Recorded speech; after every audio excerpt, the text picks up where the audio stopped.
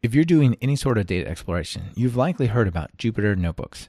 In fact, there are quite a few options for running and hosting your Jupyter Notebooks. You may have also heard me rave about PyCharm as an editor. Well, on this episode, you'll meet Adam Hood from the DataLore team at JetBrains.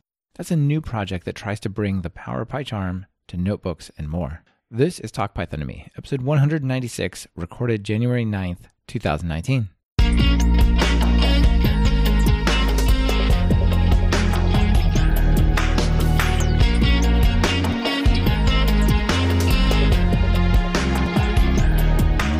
Welcome to Talk Python to Me, a weekly podcast on Python, the language, the libraries, the ecosystem, and the personalities. This is your host, Michael Kennedy. Follow me on Twitter where I'm at mkennedy. Keep up with the show and listen to past episodes at talkpython.fm, and follow the show on Twitter via @talkpython. This episode is sponsored by Linode and Brilliant.org. Please check out what they're offering during their segments. It really helps support the show. Adam, welcome to Talk Python. Let's jump right in. How'd you get into programming? How did I get into programming? I guess, originally my dad is a programmer, so he tried to teach me when I was, I don't remember, 10 or 11. It didn't really take then, but then I started taking classes in high school and college. Python, I didn't know anything about Python or start learning Python until college. I took a few classes, but even then, the bulk of my exposure to Python has been working on this project specifically. Before that, it was just a couple of classes that I took. Okay, so mostly college experience, you'd say, with getting into programming? Or what did you go to college for, computer science? What was the start there? No, my degree is actually in math. Okay. I ended up going into programming partly to put off graduate school. And I had taken a number of programming classes, and I also worked in a lab for 2 years, and the bulk of my work was programming in MATLAB, granted, but still programming. Yeah. I think that's how a lot of math people get into programming. They start there and they're like, yeah, this is kind of crummy. What can I do other than this? What can I do other than MATLAB? There you go. Yeah, that's actually a real similar to my story. Actually, I started in math and got into programming. And I spent some time writing MATLAB stuff as well, but bailed on it as soon as I could, basically. Right. Nice. So when you joined the DataLore team, or the team that's working on the project that became DataLore, that's more or less when you got into Python. I guess it was, at first we weren't really working on a Python editor. So it was probably another year or so before I actually got into Python. Right. So you got to build the foundation of all the tooling and whatnot. Right. Before it even matters. Yeah. Working on this project, that's when I really started getting into Python, especially when I've went to a couple of conferences. I've demoed the tool a fair amount. So I've certainly had some exposure to at least simple Python from that. Yeah, sure. Oh, that's cool. So what do you do day to day at JetBrains? I'm a developer. I'm working on building features, fixing bugs, and so on. I can say I've worked around various different parts of the tool at various points in time. Maybe we could get into that later once we talk more about the features that we actually have, I guess. Yeah, sure. Well, let's just start there. Let's set the stage a little bit with what this is that you guys have created and you got here, and then we'll maybe take a step back. So what is DataLore? What else is out there that's comparable, or is it something totally new? Well, it's a little bit new. Things that are comparable would be Jupyter Notebooks, especially if you talk about Google Colaboratory, I guess. It's this computational notebook. In our case, it's hosted in the cloud, also completely collaborative. You can share with coworkers, collaborators, whoever. In my limited experience working with Jupyter, and also based on talking to a lot of people, I get the impression that a lot of people, they'll use Jupyter, but they'll use something else as well sometimes to write the code, and then they execute in Jupyter. A lot of people have come to our booth at a conference talking about how they use PyCharm and Jupyter together and so on. So our maybe one idea here is that this is a single unified tool which kind of takes the ideas from Jupyter as the computational notebook, but also from PyCharm as an IDE, also the collaboration that you might find in Google Docs or now in Colaboratory. Okay, so let's come back to that collaboration stuff, because I think that's super interesting. But maybe let's just take a step back and just talk about notebooks in general, not the computers with keyboards, but Jupyter and other computational notebook type things. There was a recent article, and I forget what it was. It was in The Atlantic. And I maybe have mentioned it a time or two on the show. And basically the title is that the scientific paper is obsolete. And it's really kind of provocative. It has like this picture of like a scientific paper with 15 authors on it, and it's literally on fire, right? Like it's crazy. And it's actually a super interesting look into the history of where notebooks came from. It looks a little bit at Mathematica and Wolfram and why that really didn't take off in the scientific space in the same way. And you know how Jupyter and things like Datalore and Google Colaboratory and whatnot are really redefining what it means for really to present like computational work, like science, hard science type stuff. Let me get your take on that. What do you think about this positioning that like notebooks are the new scientific paper for data science or for, real science, like hard science, chemistry, whatever? Oh, it might take some doing to convince all the journals of that. But no. To be fair, they have a very strong financial vested interest in keeping their position. I think there's actually something a little bit fairly wrong about these whole scientific journals because, so much of this research is funded by taxpayers and then is published in these private, ultra expensive journals. Like, isn't that our research? Didn't we pay for that? So that's a whole other angle, right? Maybe we shouldn't go down that too far of it. There's also a lot of politics involved in my experience, at least from what I've seen. But if we come back to the idea of the notebooks, I remember seeing Mathematica for the first time, and I thought it was a really awesome tool. It's exactly like as pretty much what you were saying about the article. It was pretty much exactly that. Everything that you have in the article, like you have this idea that you can have the code and these nice visualizations or outputs. You can print out the mathematical formula and so on, all just coming together in one thing. I thought that was really awesome when I first was introduced to it.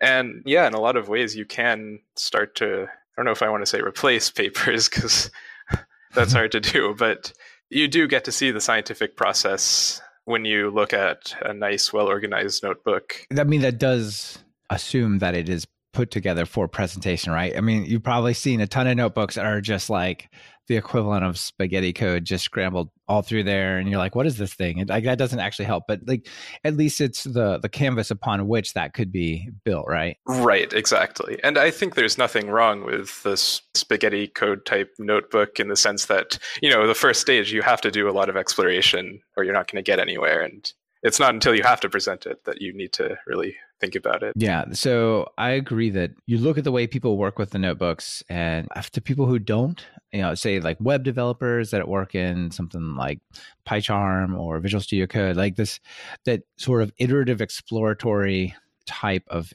working with your tool. You don't get that in these other tools, really. Not in the same way, right? You've got to rerun them all from scratch. You can't just like, let me tweak this formula and rerun that cell and see how that looks, right? So I definitely think there's this interesting way of working in this exploring data with notebooks. Yeah. Let's dig into Datalore. Sure. Tell people what how do you guys, if you're at a conference, be at PyCon or whatever, and someone comes up and says, Datalore, what's that? What do you tell them? I've had a lot of different lines throughout the years, actually.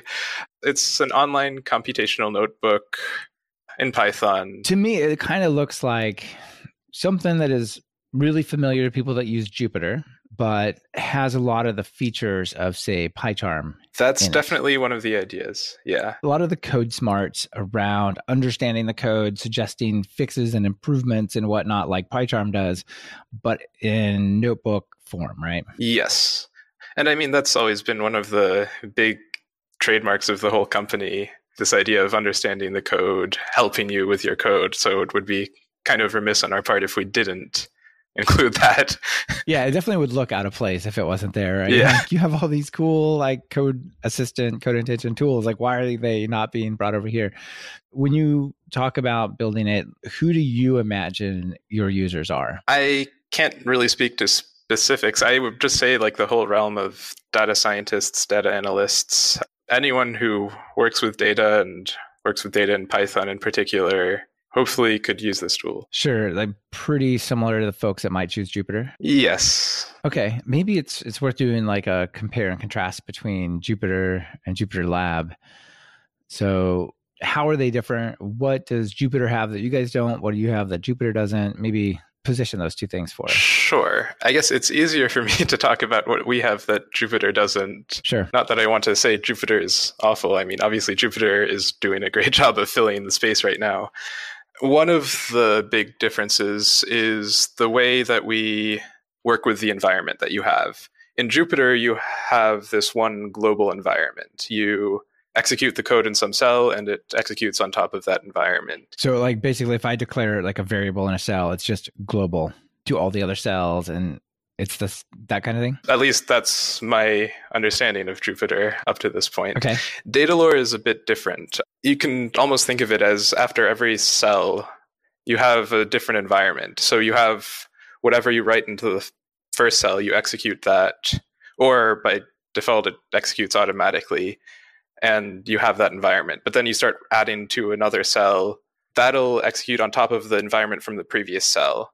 Basically, the idea here is that, at least for me working with Jupyter, one thing that gets confusing is if I start having to re-execute previous cells, the environment gets a little bit confusing for me to keep track of just because I see this sequential code, but that doesn't represent what we actually have in the environment. Right. Like maybe there's 10 cells and you went back and you fiddled with number 3 and reran it, but you didn't run 4, which would have actually taken the output of 3 to make a difference. Like that kind of thing, right? Right. And for us, that's not the reality. For us, like if you go back and fiddle with 3, you don't necessarily have to execute 4, 5, and 6 right away. But if you do, they will reflect what you had from 3. Okay. So I guess that's one pretty big difference. I touched on it already, but we have 2 different computation modes. By default, we have basically live computation. Like as you write the code, we're executing it. Even before you say execute cell, like just like if you hit, right. As you type lines out, if it's valid syntax, it runs? Yeah, pretty much. Okay. It's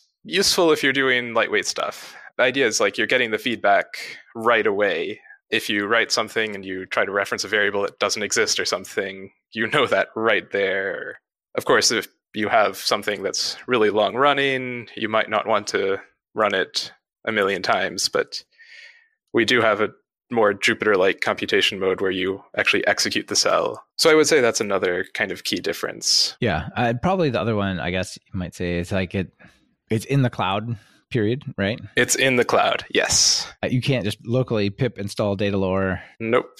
Datalore notebook sort of thing. So for both what the good and bad that comes with that, right? But it's definitely a difference between the two. Yeah, it's in the cloud. Some of the things that come with being in the cloud is like, for one thing, it's collaborative. Right. A lot like a Google Docs.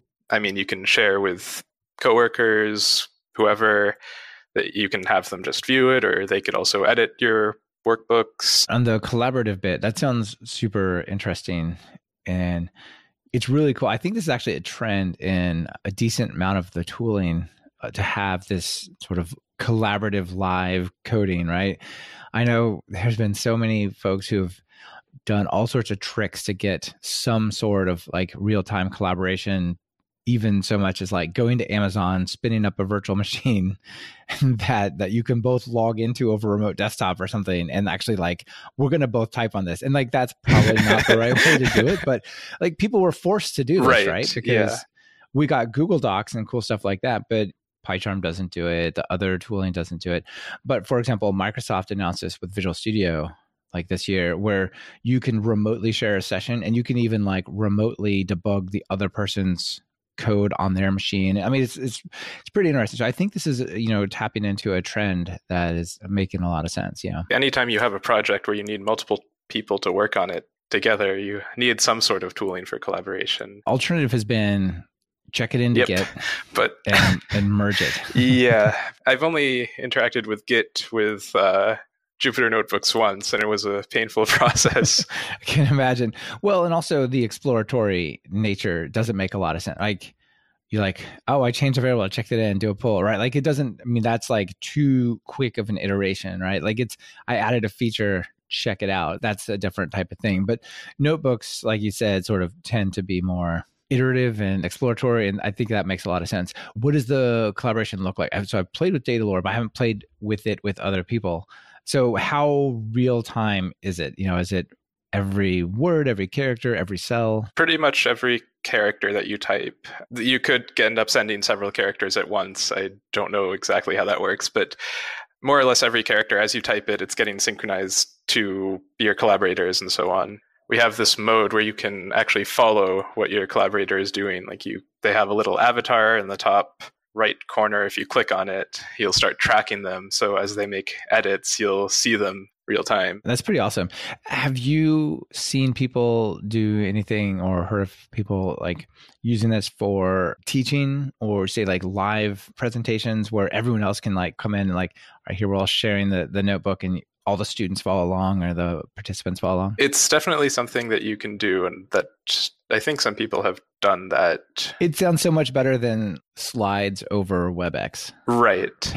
Like here, open this in your browser and follow along as we do it. Yeah, I mean, one thing that was kind of cool was we had this little like internal workshop. One of our data scientists did a presentation on data science, just like some overview stuff, and he was doing it in Datalore. And there's like a big difference between just like watching what he's doing if he's screen sharing versus just being able to follow him as he moves along. And that was really cool. Yeah, it seems like there's a lot of possibilities. Yeah, I think definitely. Nice.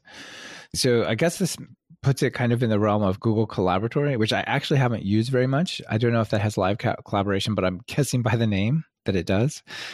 Yeah, I would assume so. I haven't used it. I have opened it. It looks have just a new format for Google Docs or Sheets or Slides, except it's a notebook instead of one of those things.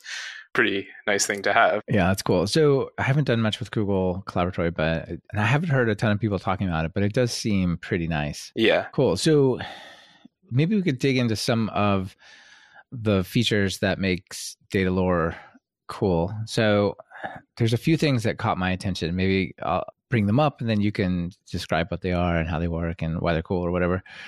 So one of them is smart code completion, sort of context-aware code completion. I mean, basically all the code completion you have in PyCharm, you also have over Datalore, right? In some ways, we could have even more because we're aware of everything that's in the environment already. But yes. Okay.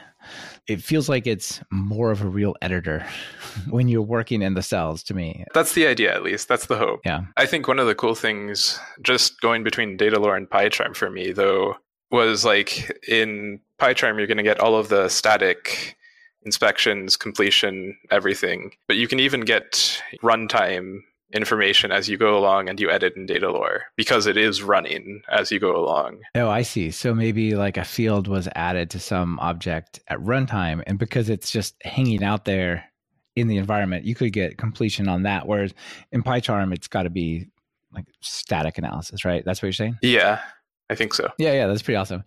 So then you have like all the code inspection, like this thing has a type annotation that says it takes a list, but you're passing a string, what gives here, that kind of stuff, right? As far as I know, we're still working on adding a bunch of those inspections. So we only have a few. I think one example is like we have an inspection for unused variables. If we see a variable that's just sitting around completely unused, we'll highlight it. We probably have a couple of others. I don't know all of them. Sure. Navigation. So you can navigate, turn your parts of your notebook into hyperlinks that take you to like where the function's defined or the variable and things like that? Yeah, you can. I've only used it a few times, but you definitely can do that. I don't remember the shortcut even. When I'm developing software, that's one of the most useful things that I use. Like I always want to see the function. Absolutely. I mean, that's one of the things that drives me crazy about some of the more basic or, not multi-file type of editors, that you can't just say, go to definition on this. I don't care where it is. Go find it and show me what it is. You know what I mean? Yeah. This portion of Talk Python to Me is brought to you by Linode. Are you looking for hosting that's fast, simple, and incredibly affordable? Well, look past that bookstore and check out Linode at talkpython.fm/Linode. That's Linode. Plans start at just $5 a month for a dedicated server with a gig of RAM. They have 10 data centers across the globe, so no matter where you are or where your users are, there's a data center for you. Whether you want to run a Python web app, host a private Git server, or just a file server, you'll get native SSDs on all the machines, a newly upgraded 200 gigabit network, 24/7 friendly support even on holidays, and a 7-day money-back guarantee. Need a little help with your infrastructure?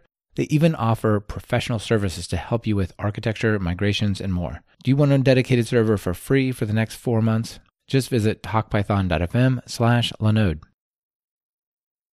The other thing that we can do in terms of navigation is we have find, basically like Command F or Control F in your browser, except it just searches the code that you have. Okay, that's pretty cool. You also have, it says code or just intentions. Tell us about that. That looks pretty cool with like data sets and all sorts of things. Right. There are these context-aware suggestions for actions that you can take with your code. By and large, they're trying to focus on the data science workflow. Like if you have a completely empty workbook you just started, you can start out by adding some standard imports like pandas, NumPy, matplotlib. We also have this internal plotting library, I think. You can also start by loading a data set. You can upload something, or you can work with, we provide like 10 or 12 example data sets or something like that. Well, we don't provide all of them, but you can load using this intention. It can be loaded. So like some of them might go and like suck it off of like a website or something, or off an API. Right, you can do that. We do have this file uploader as well. You can upload files from disk, or if you know. Sure. What format do they have to be in? Can you just put whatever and you just read it, or is it like, does it get understood when you upload it? You're going to end up reading it in the code. So if you know how to read it, like programmatically, pretty much anything. I see, but it's not like you send it a CSV file and it like pre-parses it for you. No, it won't do that. Yeah, okay. If you do upload a CSV or TSV file, it will get suggested by the intention. So you said it has all these different data sources and some data sets. Like what are some of the data sets that I could work with? Well, we have a number of examples. I can even give a full list. So a lot of these are like just examples that are used, teaching examples. Mm-hmm. Iris, Boston Housing, breast cancer. We have two different digits data sets. One of them is small, one of them is large, like the handwriting. You're trying to recognize handwriting digits. Right. So that's like an OCR, like machine learning one. The Iris one is also like a optical image processing data set that's pretty commonly used, I think. Yeah, sounds cool. If you wanted to do like demonstrate some form of, say, machine learning around OCR, you could just go, and we're just going to use the well-known data set from here, right? Yeah. Are you planning on adding more? I'm not sure. I think for now we're satisfied with it. So basically you have the ability to upload, so you just like upload your files. I think for the most part we don't even have these uploaded internally. It's just we know how to call the functions that will load these. Like with Iris, you can get it directly from scikit-learn, and same with a few others. That sounds pretty cool. What else happens with the intentions? So it's not just about data sets, right? Right. It's not just about data sets. So you start out by loading, and then after you load the data set, you can, I guess, split it, extract out like X and Y, where X is all the, what is it called? The feature matrix or something like that. And Y is your target. We will do the train test split. For me, I remember when I always screw up the syntax for train test split. Like, is it X test, X train, or is it X test then Y test? Or I don't know. But Datalore knows? Datalore knows. So I use the intention and it'll split the data for me. It'll create some set of models. Like it knows how, it'll create the object for various scikit-learn estimators. It can also do a few pre-processing steps if you need to. Like if you loaded Titanic, there's some missing values and some columns that, like, you have a couple of features that need to be transformed in some way. So you can do like a one-hot encoding. You can impute, and there are intentions that will do these things for you. Nice. So how does that show up? Does it show up like you type a word and hit tab, and then it gives you like some big expanded thing, or what does it do? Actually, they just manifest as buttons at the bottom of the cell. Well, we call them blocks, but for the sake of Jupyter users, we can talk about cells. there's just all these buttons that you have at the bottom. And the buttons that you see exactly will depend on the context, like what variable do you have focused, or it could just depend on the context of like how far along are you in this machine learning process? Like what have you done so far? What would be the next step? Okay. And you can just click the button. You might have a dialogue with some options, or it'll just do something. And then it'll... Yeah, that sounds really cool. What machine learning libraries does it support? Is it just scikit-learn? Does it do like Keras or any others? The intention specifically, or Datalore as a whole? Yeah, when it suggests to do like some training, what is it, where does it work with? It's going to work by and large with scikit-learn. Okay. And I mean, it'll use like pandas or NumPy to support the process. Like I think it generally we prefer to work with pandas data frames. So another thing that caught my attention, and I think you were touching on it before, is this idea of dependencies between the cells or blocks and the variables and like incremental computation. So if you have something that defines like X somewhere and then something else that maybe passes X to a function, Datalore is aware of that relationship and can do like a partial re-execution to make it go back and sync. Is that right? Yeah, like if you update X way above, it'll know that you need to reevaluate that. I think that's a pretty cool feature. Like before you were talking about,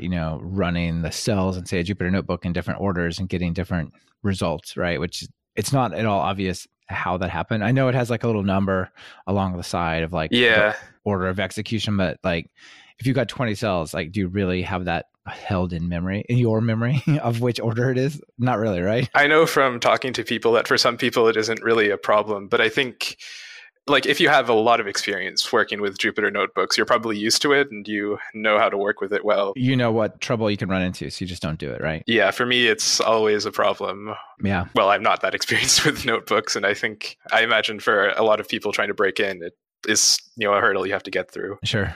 So I guess once you kind of built up your data, maybe train some models with these intentions, things like that, you probably want to look at it, right? And so you talked about some libraries, Matplotlib, for example, but you also have some built-in plotting libraries, one for like two-dimensional plots and one for geographical ones. So I guess what are those? And then like, why not just import Altair or something, like some other thing, right? Like, why do you have your own? What are the benefits? I can't really compare and contrast with a lot of different libraries because I don't know them that well. But yeah, we do have, I guess, datalore.plot.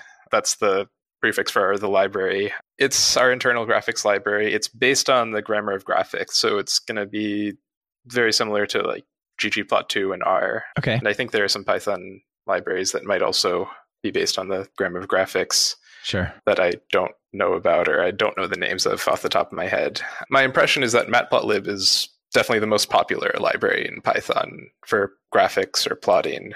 Yeah. But I have, me personally, and I guess enough other people that we decided to develop this library have this preference for the grammar of graphics for that different syntax.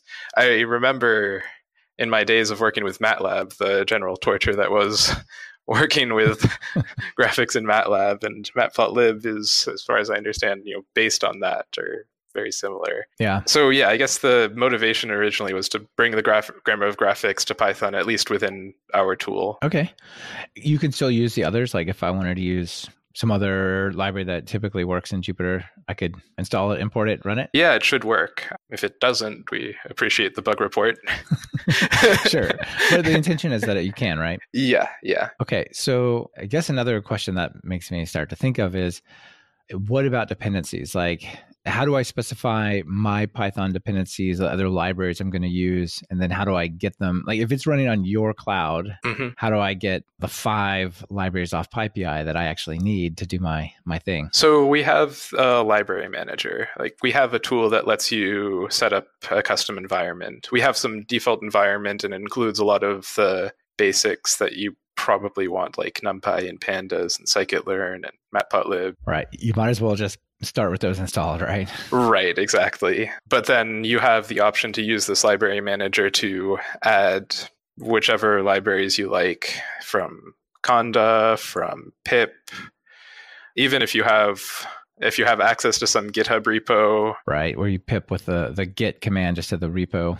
base. Yeah. Yeah, so you can install from GitHub. Yeah, but basically you can install whatever you really need to do your work, right? Yeah. For now, as we sort of started at the beginning, Datalore is a cloud thing. I know there's a ton of people out there listening going, that's great, but my company won't let me upload my data to a cloud thing. Is there a way to run it on premise? Like maybe even if that's not like pip install Datalore, but maybe is like, here's a virtual machine you can license from us internally. Unfortunately, no, it's not possible right now. It's something we're very much aware of because we've heard this exact feedback from a number of users through various channels. So it's very much something that's like on our radar, something that we could consider. But unfortunately, right now, it is not supported, no. And if it's not, like maybe that's fine, right? Like Google Docs doesn't have a on-prem Google Docs. Yeah. You just don't do it, right? I do think that, a lot of the data science folks are analyzing data that's pretty closely guarded, right? Yeah. It would be good, but who knows? As I said, we definitely, it's not the first time we've heard it, so. Yeah. Is the source code for Datalore available or is it private? Right now it's private. Okay. Doesn't surprise me. Even for public, it's probably like deeply bound to your infrastructure. You know what I mean? Yeah, I mean, I can't say if there are any plans to open source it or not. We have open sourced some projects and other projects we've never open sourced. It's not really my decision in the end either. Sure. So there's different ways, like different machines or computational units, whatever you can buy to like do your analysis. So when you start out, you can just play around with like some moderate virtual machine that it's running on, but you can get like a higher end computation, or can you run it on run your stuff on GPUs as well? Yes, you can. How's that work? The only thing that's available, so we have two different plans right now. We have a free plan and a paid plan. The only thing that's available on the free plan is just these these moderate instances, which work fine for just some general all-purpose stuff. But if you upgrade, you have the opportunity to upgrade to larger, more powerful machines. All of these right now are hosted on AWS, so you can even look them up on AWS, but one of them does include GPUs. Right. One of them is, I guess, in EC2 parlance, a P2X large, which would be a 4 CPU and single GPU machine with 61 gigs of RAM. That's a pretty serious machine with 12 gigs of GPU RAM. Yeah. Maybe we talk about pricing as well. And like, so this is both a thing you can use for free and also something you can pay to get more for, right? Right. What do you get for free and then what do you have to pay for? What you get for free is a monthly allowance on these moderate machines. I think 120 hours per month across all your various computations. Is that like actual execution time? Or just like I'm working with my notebook? The second one, like when you're working on the notebook. Like if I have it open and I'm interacting with it rather than... So like what if I leave my browser open and I go to lunch? Does that count towards my hour? It does. Now eventually Okay, we will shut it down if it's been idle for a really long time, because we don't want you to just like run through your full allowance by accident without realizing it. Okay. As long as it's open, we keep the instance running. So right. So 120 hours is like, if you do that 8 hours a day, that's 15 days a month. Like that's still, that's a lot of time for free. So I just want to make sure people understand like what it is when you say hour, what you're actually talking about, right? That's fair. Then if you upgrade, you unlock the ability to use some of these larger, more powerful machines. You still have to pay for them, I guess, but like we have various different machines depending on what you need. But you basically pay like the EC2 price of the machines if you select them. It's marked up. I mean, you can look up the EC2 prices, so it's not going to be exactly the same. Sure. But it's going to be based roughly on the EC2 prices. Like the more expensive machines will obviously cost more, the less expensive machines will cost less. Well, that sounds pretty cool. I mean, the fact that there's quite a bit of free space and computation and whatnot, I think that's what it takes to be interesting to everybody, right? Yeah. At the end of the day, we are competing with an open source thing, which will always be open source. So we'd better do something more. Yeah. I think it makes sense. It seems pretty fair. This portion of Talk Python to Me is brought to you by Brilliant.org. Many of you have come to software development and data science through paths that did not include a full-on computer science or mathematics degree. Yet, in our technical field, you may find you need to learn exactly these topics. You could go back to university, but then again, this is the 21st century and we do have the internet. Why not take some engaging online courses to quickly get just the skills that you need? That's where Brilliant.org comes in. They believe that effective learning is active. So master the concepts you need by solving fun, challenging problems yourself. Get started today. Just visit talkpython.fm/brilliant and sign up for free. And don't wait either. If you decide to upgrade to a paid account for guided courses and more practice exercises, the first 200 people that sign up from TalkPython will get an extra 20% off an annual premium subscription. That's talkpython.fm/brilliant. I asked if it will run outside of the cloud, your cloud, and right now you say no, it's hosted in EC2. Can I pick where it runs in EC2? Like, suppose I work on healthcare and it has to stay, within Europe or has to stay within France or something. At the moment, no, you can't pick which cloud it runs in. But basically, right now, we don't have like a drop down, like I want to do my work in Europe, or I want to do my work in the US or something like that. No, there's nothing like that. Yeah. Do you know if there's any plans for something like that? I'm not sure, actually. One thing we always have to keep our eye on is all the different privacy laws and make sure that we're not doing something untoward with anyone's data, making sure that we're always complying. Yeah. There's certainly value to the privacy laws, but man, they can be hard to keep straight. Because it's not just one country, right? It's all the countries. Right. And if you have users in one country, you have to comply with the laws for that country, for that user. Yes, exactly. It's, welcome to the internet, right? Yeah. So if people want to go and play around or explore Datalore, you have a set of pre-built notebooks that they can go play with. You want to maybe talk us through some of those that they can explore? Right. We do have some sample workbooks. I am not too up to date on what the exact sample workbooks are on, but we actually do have some set here, which is kind of nice. So the first one, these links will be somewhere. So yeah, the links are super long and crazy, and I'll put them in the show notes. So don't worry about trying to say them. They're like, UUID type of things. Yeah. Yeah. In any case, if I'm understanding correctly, I think if you create an account, these workbooks will be automatically created for you so you can see them for yourself. Exactly. Under your home, you've got, like, when I log in, at least in my account, I haven't done really much. So like, this has got to be what's coming with it. There's like a scikit-learn section, there's a map section, and there's a plotting section. And the plotting has the most, actually. Yeah, I guess we're kind of proud of it and we want to show it off. Yeah, sure. In any case, I guess the first one, we're basically showing, first of all, in Pandas, you have this scatter matrix function. It's very useful for like some exploration. You can see distributions of the different features as well as their distributions with each other, whatever the right terminology is. I feel like I'm butchering data science terminology as we go along. But in any case, so first we're showing how you can generate the scatter matrix in Pandas, but then we also want to show how you can do it using Datalore plot, using the internal plotting.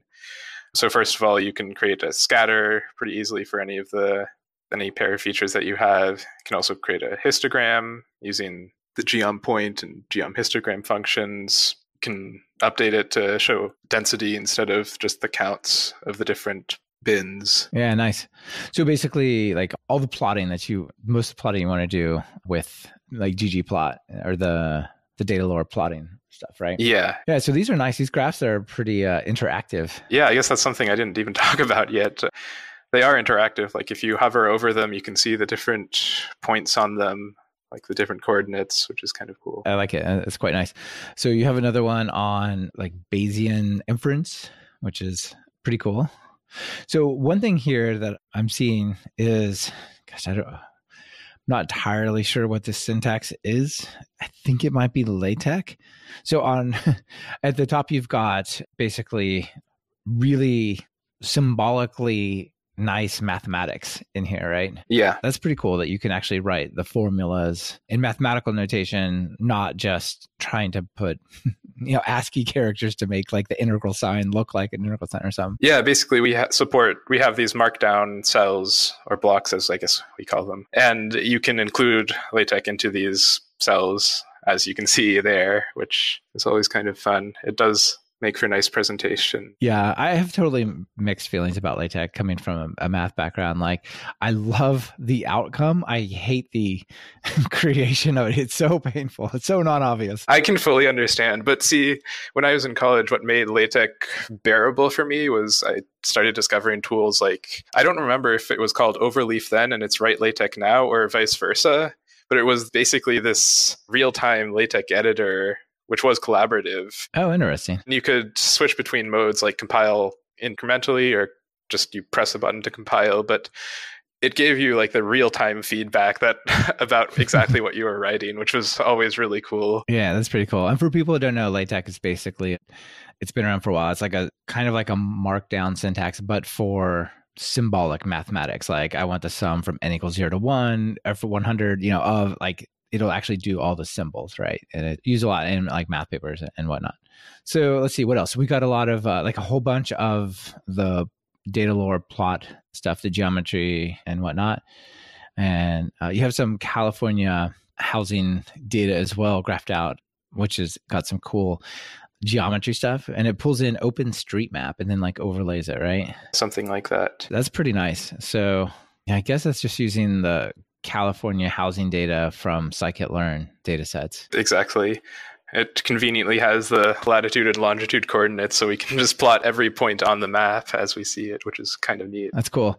So one thing at the bottom that's pretty interesting is it's got a picture of airplanes flying along the Hudson, and it overlays like animated flying airplanes using the geography plotting stuff, that's pretty awesome. I don't work on this myself, but I'm always amazed at the new features that keep coming out, like all the different things you can do with the maps and the plots. I think this is one of my favorite little animations, just showing the different routes. You sit there and watch them fly along. That's pretty cool. Yeah. Nice. So people can check out those shared notebooks on Datalore and play with them. Basically, like you said, if you create an account, you get all those like in your account. Yep. Yeah. What about version control, right? Like if I have Jupyter Notebook local, or especially if I have Python files locally, it's super easy to check that into GitHub, do a diff, do a branch, do a PR. Like what does version control look like over here? We have our own integrated version control. Basically, we have this thing called history. Every now and then, if there's some inactivity, we'll just keep a checkpoint, kind of like a commit or something, you can think of it. Okay. Or you can make your own as you need to, and then you can compare the diffs, you can revert to the previous version. I think you can even revert specific changes, but you'd have to check me on that one. Basically like this internal version control. That's pretty cool. And how do can I branch? Can I do stuff like that? No, it's completely linear, so no branching involved here. So right now, basically I can go forward or backwards in time for now, right? Yeah, you can't really do branches or merges or anything like that. So one thing I'm noticing is I can export a Datalore file, which is kind of cool, right? So I theoretically could export the Datalore file and then check that into GitHub. That's one possibility. Yeah. Right. Like do save points there. You can also export Jupyter Notebook format, the IPYNB format. Yeah. Can you go the other way? Can I import? Yes. Like if I create a new notebook, can I say from this Jupyter Notebook or from someone else's Datalore notebook? Yeah, I'm pretty sure you can. If you go to if you're in the file system view, there should be a button. Looks kind of like the button to create a workbook, but basically it lets you import a workbook. It could have that Datalore format, or it could have the IPNB, IPyNB, yeah. Okay.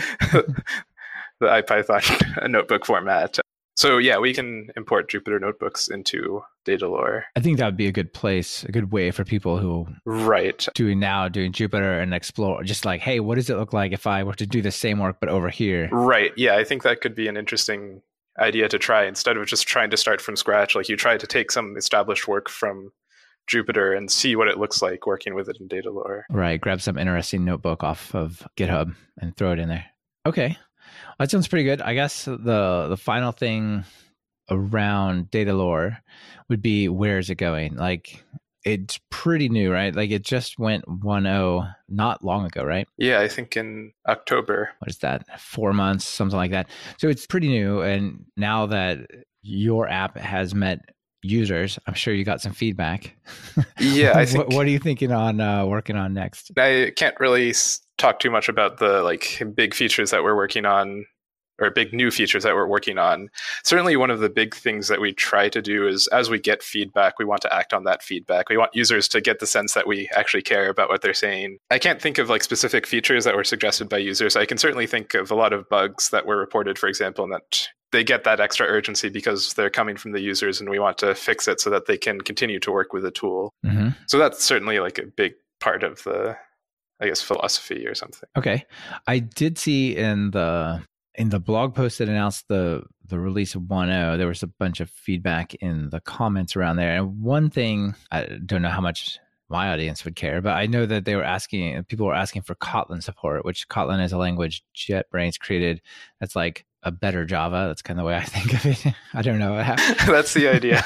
So are you planning on adding other languages like Kotlin or JavaScript or R or whatever? Or is it really focused on Python? For now, the focus is on Python, but the idea of supporting other languages, it's definitely something on our radar. We've been asked about, I think, R, Scala, Kotlin, probably a few others.